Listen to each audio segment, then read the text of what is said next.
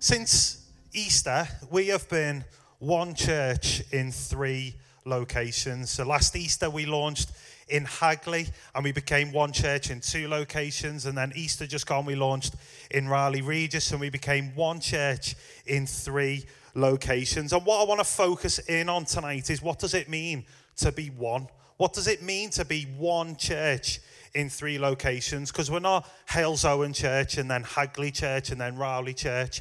We are one church in 3 separate locations. So what does it mean for us to be one church? You know, unity is so important, and actually it's quite like trust in that it's really hard to gain, but it's really easy to lose. You know, in sports, when you play a team sport, you can know when you've got a chance to win and when your opponents are falling apart because their unity begins to go.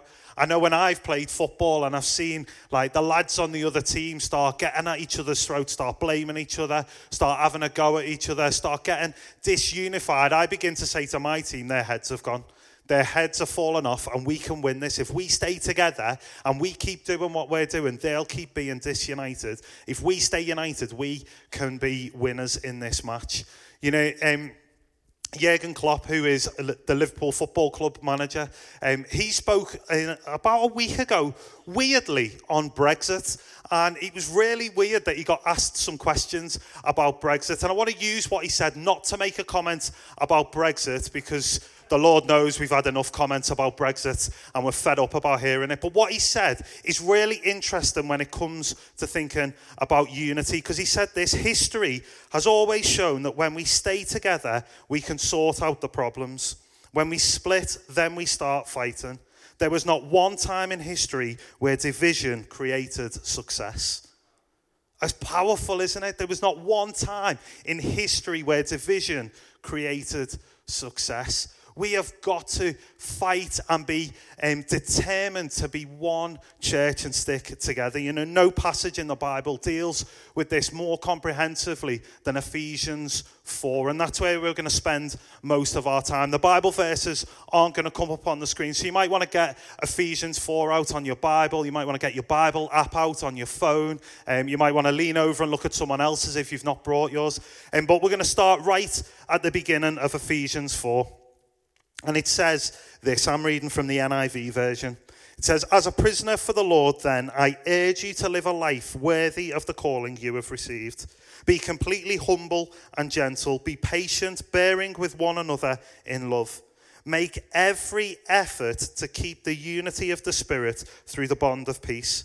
There is one body and one Spirit, just as you were called to one hope when you were called. One Lord, one faith, one baptism, one God and Father of all, who is over all, through all, and in all." It says there, make every effort to keep the bond of unity through the power of the Spirit. Make every effort. When it says make every effort, it's like a determination, doesn't it? It's like it's got to be front and center. It's got to be something that we're obsessed with. You know, I talked a few months ago, I think at an all-in service, that I was doing the Couch to 5K program. I've actually completed the Couch to 5K program, which is very exciting. In fact, last night, me and my wife ran 10K together through Romsley, which is even a bigger achievement. It was hard work. But Saturday just gone, we went and did a park run. I went with Jack and Jess. Jess lives with us. She was on Equip last year, and Jess and Jack are engaged. Laura was working, so I kind of crashed their Saturday date and went to the park run with them. And now Jack, what you need to know about Jack is he is the most competitive human being in the entire world. And his competition and competitiveness makes other people competitive. So I'm sat in their car, and we're going to Dudley for this park run. And I'm thinking to myself, I cannot let Jack beat me today. Jack has not done much 5Ks, not done much running. I've been doing lots of it. I've been working hard trying to get fit. And I was thinking the worst thing that could happen to me this morning is that Jack Smith runs past me. So I thought, I am going to make every effort to make sure I beat him. So we started, and Jack went into the lead, and I was like, just having to have a little like team talk with myself and like, compose yourself, Andy.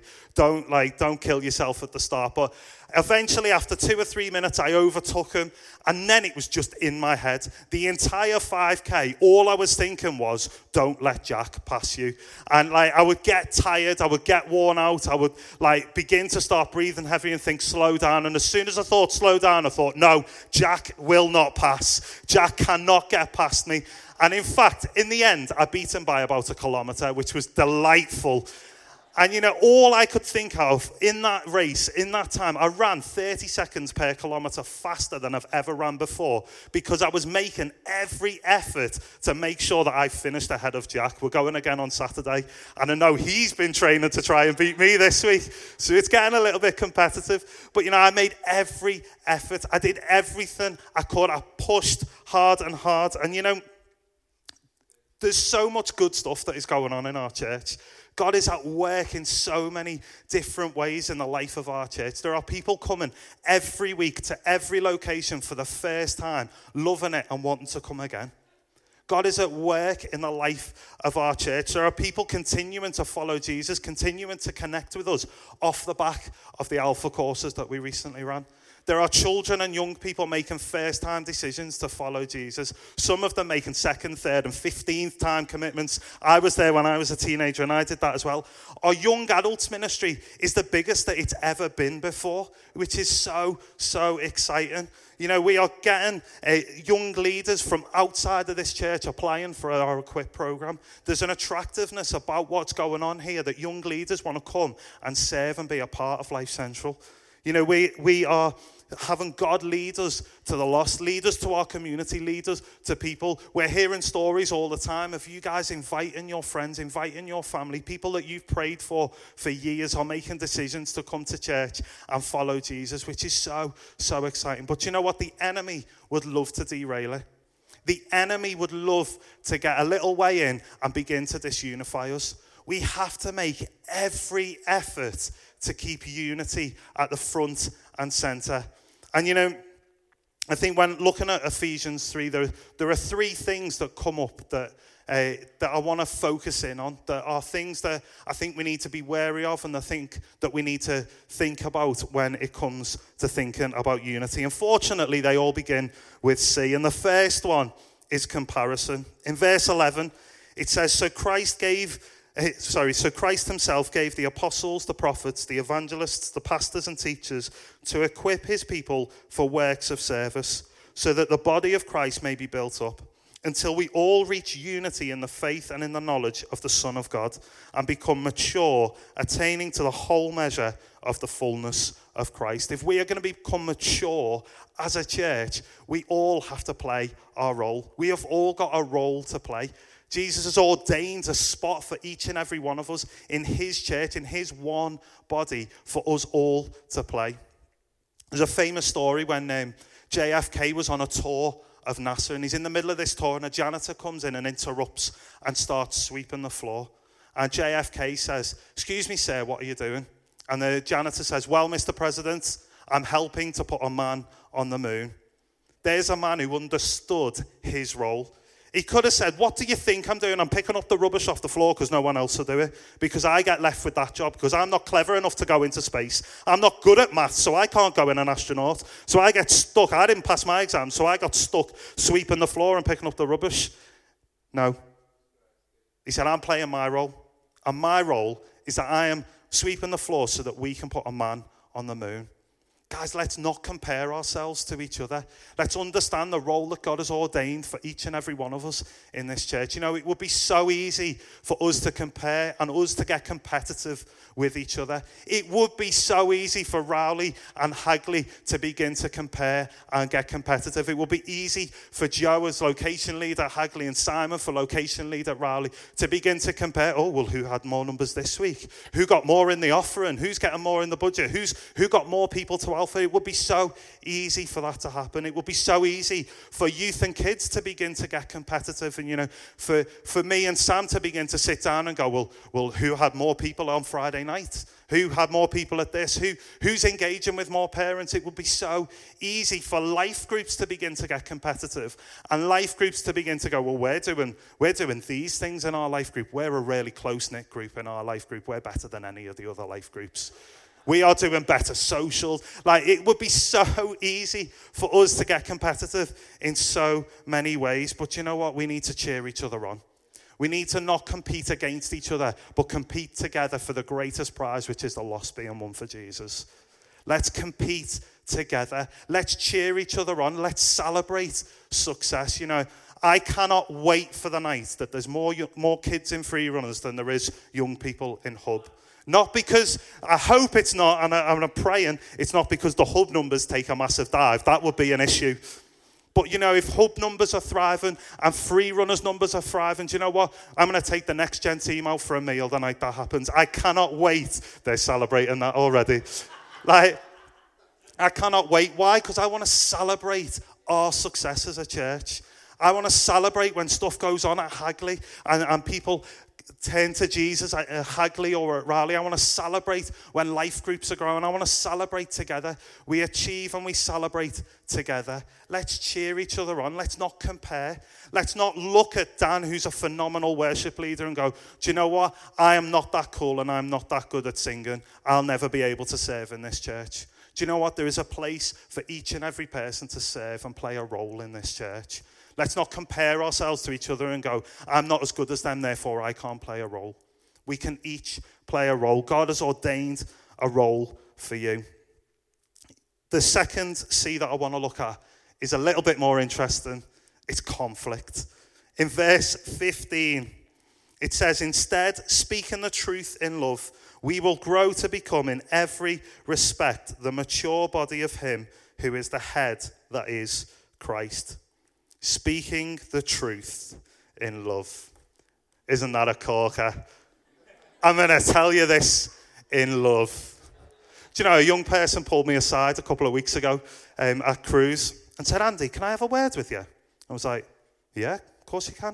He said, now, when I say this, I'm not trying to be funny and I'm not trying to be nasty. I'm thinking, oh, here we go. He's essentially saying, I'm telling you this in love. And he said, Andy, I think you're getting a bit fat. Honestly, no word of a lie. I said, what do you mean? He said, I think you're putting a bit of weight on. And I was like, but I've been running. If anything, I've lost weight. And I started getting defensive. And he said, no, I looked at you on Sunday and you turned to the side and I thought, you're getting a bit fat. Honestly. So that was the first time I've ever punched a teenager in the face. Do you know, when we say speaking the truth in love, it's not like a statement that if you say, you can then say anything after it. You know, like when you are in a meeting or chatting with someone and you say, I'm just playing devil's advocate here, that does give you a license to say anything controversial. But when you say, I'm going to tell you this in love, that doesn't then give you a license to go no holds barred and say what you want. We've got to speak the truth in love with each other. Know whether you've got the authority to speak into somebody's life like that. Think about the words and the way that you communicate it. You know, it goes on to say in verse 25, therefore each of you must put off falsehood and speak truthfully to your neighbour, for we are all members of one body. In your anger, do not sin.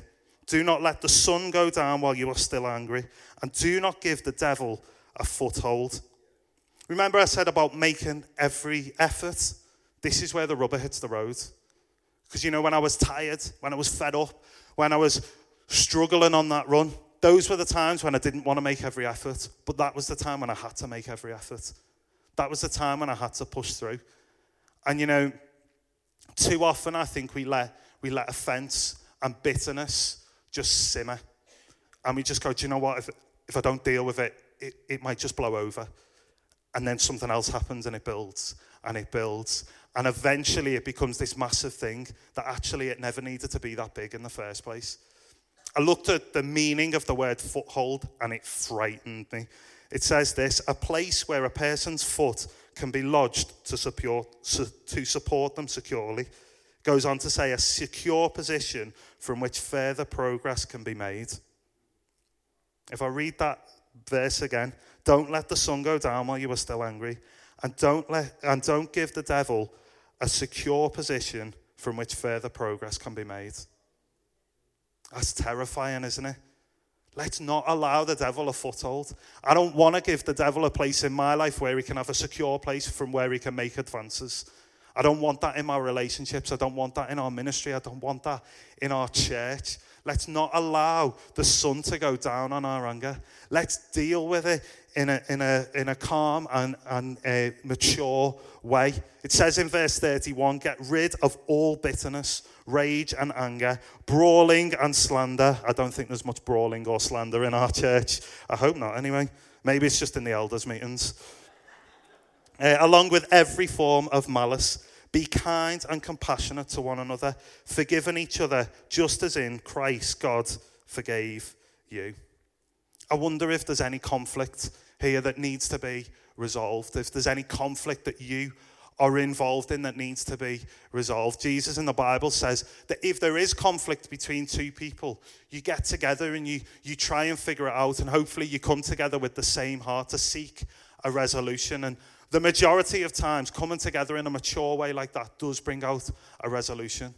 But if it doesn't, the Bible says then you bring in a third party, somebody who's normally a leader, someone who's a bit more mature, somebody who's impartial, who can help mediate. You know, it's not a friend who's going to back you up and like that status that you put up on Facebook and be like, yeah, I've got your back. If they start, I'll jug in as well. Like, it's a mediator, someone who's impartial, somebody who can help you communicate effectively to find a resolution. Maybe tonight, God would challenge you to resolve some conflict. Maybe tonight, God would challenge you to get rid of a foothold that you've allowed the devil to take. Maybe he would lead you away from bitterness and rage and anger and lead us towards compassion, kindness, and forgiveness. The final C is criticism. We've been doing a series with the young people called My Big Fat Mouth. And it's all about the words that we say and how we use our big fat mouths. And it's been an amazing series. We've taken it from Life Church in America, from Craig Rochelle.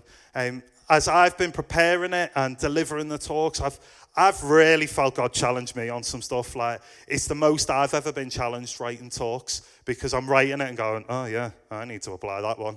But it's been amazing, and we've talked a little bit about criticism, and in Ephesians 4:29 it says, do not let any unwholesome, unhelpful talk come out of your mouths, but only what is helpful for building others up, according to their needs, that it may benefit those who listen. Now, I'm not talking about constructive criticism like mentoring and coaching. I'm talking about mean-spirited words that are designed to destruct, words that are designed to belittle things and people.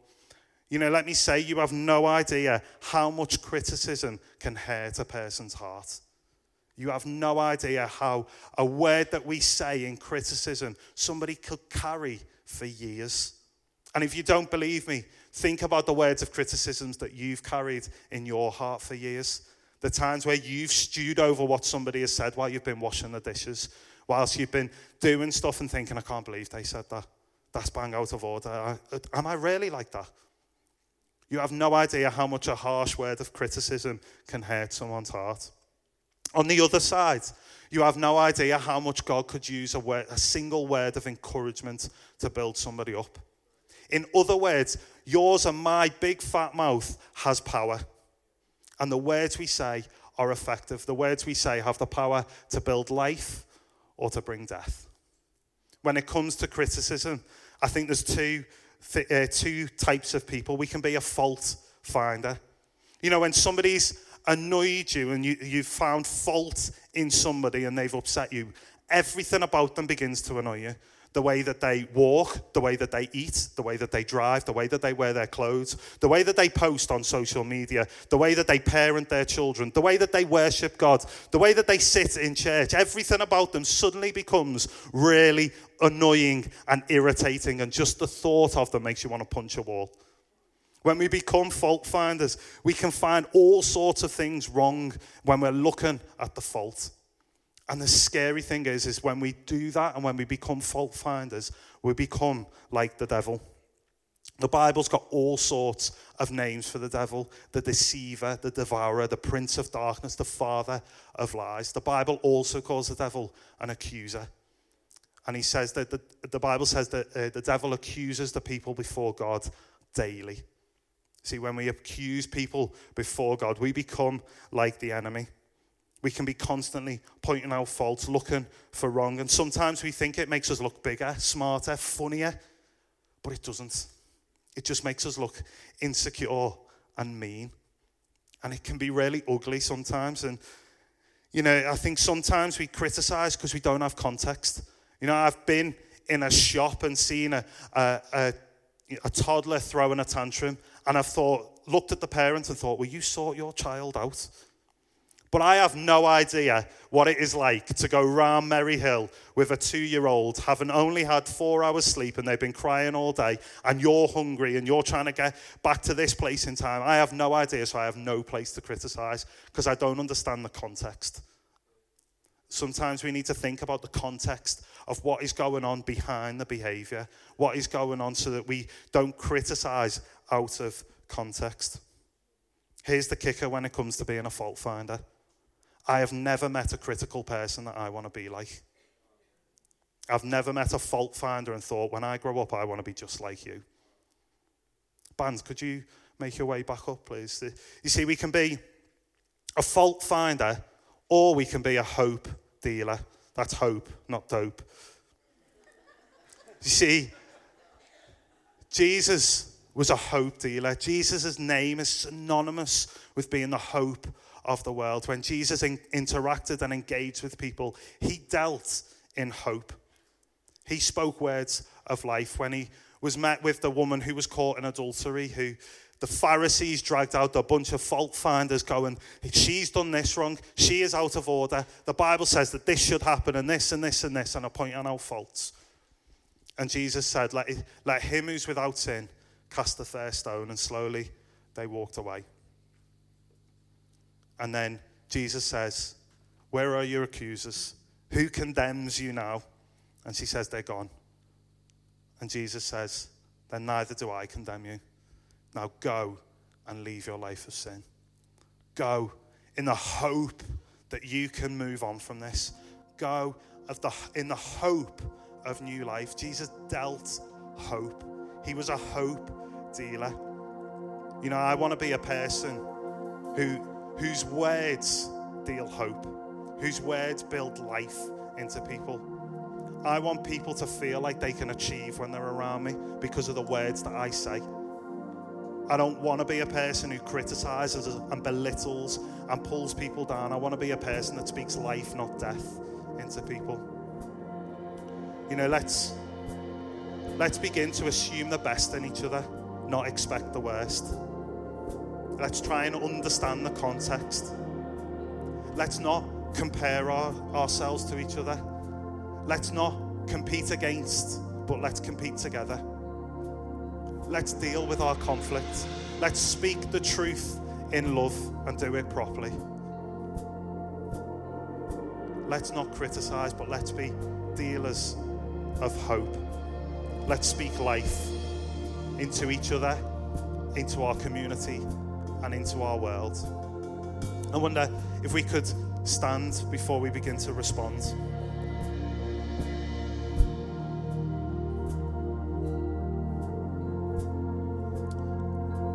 And why don't you close your eyes? And I just want to read that opening bit of Ephesians to you, and then I'm going to pray, and we're going to see what God might want to do with what we've talked about.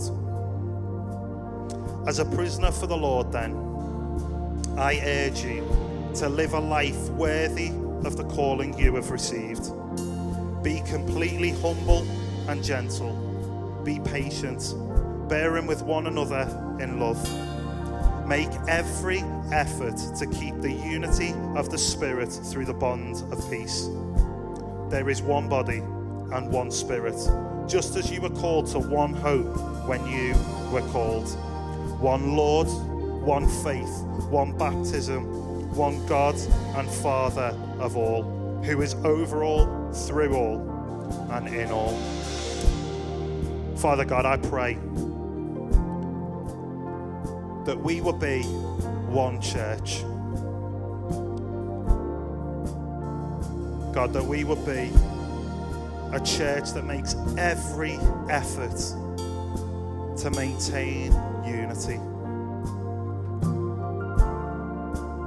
God, I pray that you would help us to not compare, help us to not compete against one another, but compete together. God, I pray that you would help us to deal with conflict in a healthy way. God, would you help us to not let the sun go down on our anger? God, would you lead us to kindness, compassion, and forgiveness? God, I pray that you would help us to understand that our big fat mouths have power. God, would we be hope dealers, not fault finders? Would we speak life, not death? God, I pray that you would be at work by the power of your Holy Spirit in every inch of this one church. God, in all of our locations, in all of our ministries, in all of our life groups. Holy Spirit, we pray that we would not give the enemy a foothold, that we would not give him a place of security by which he can advance. But God, I pray that in unity, together, as one body, God, would we begin to take back ground? Would we begin to advance into the enemy's territory? God, would you lead us into our community? God, would you lead us into our world? Would you lead us to be hope dealers? God, in a world that is starved of hope, God, I pray that we might speak life, that we might speak hope, that we might speak security, that we might speak faith. God, might we speak love into our world. God, where the enemy comes to steal, kill, and destroy, you come to give life.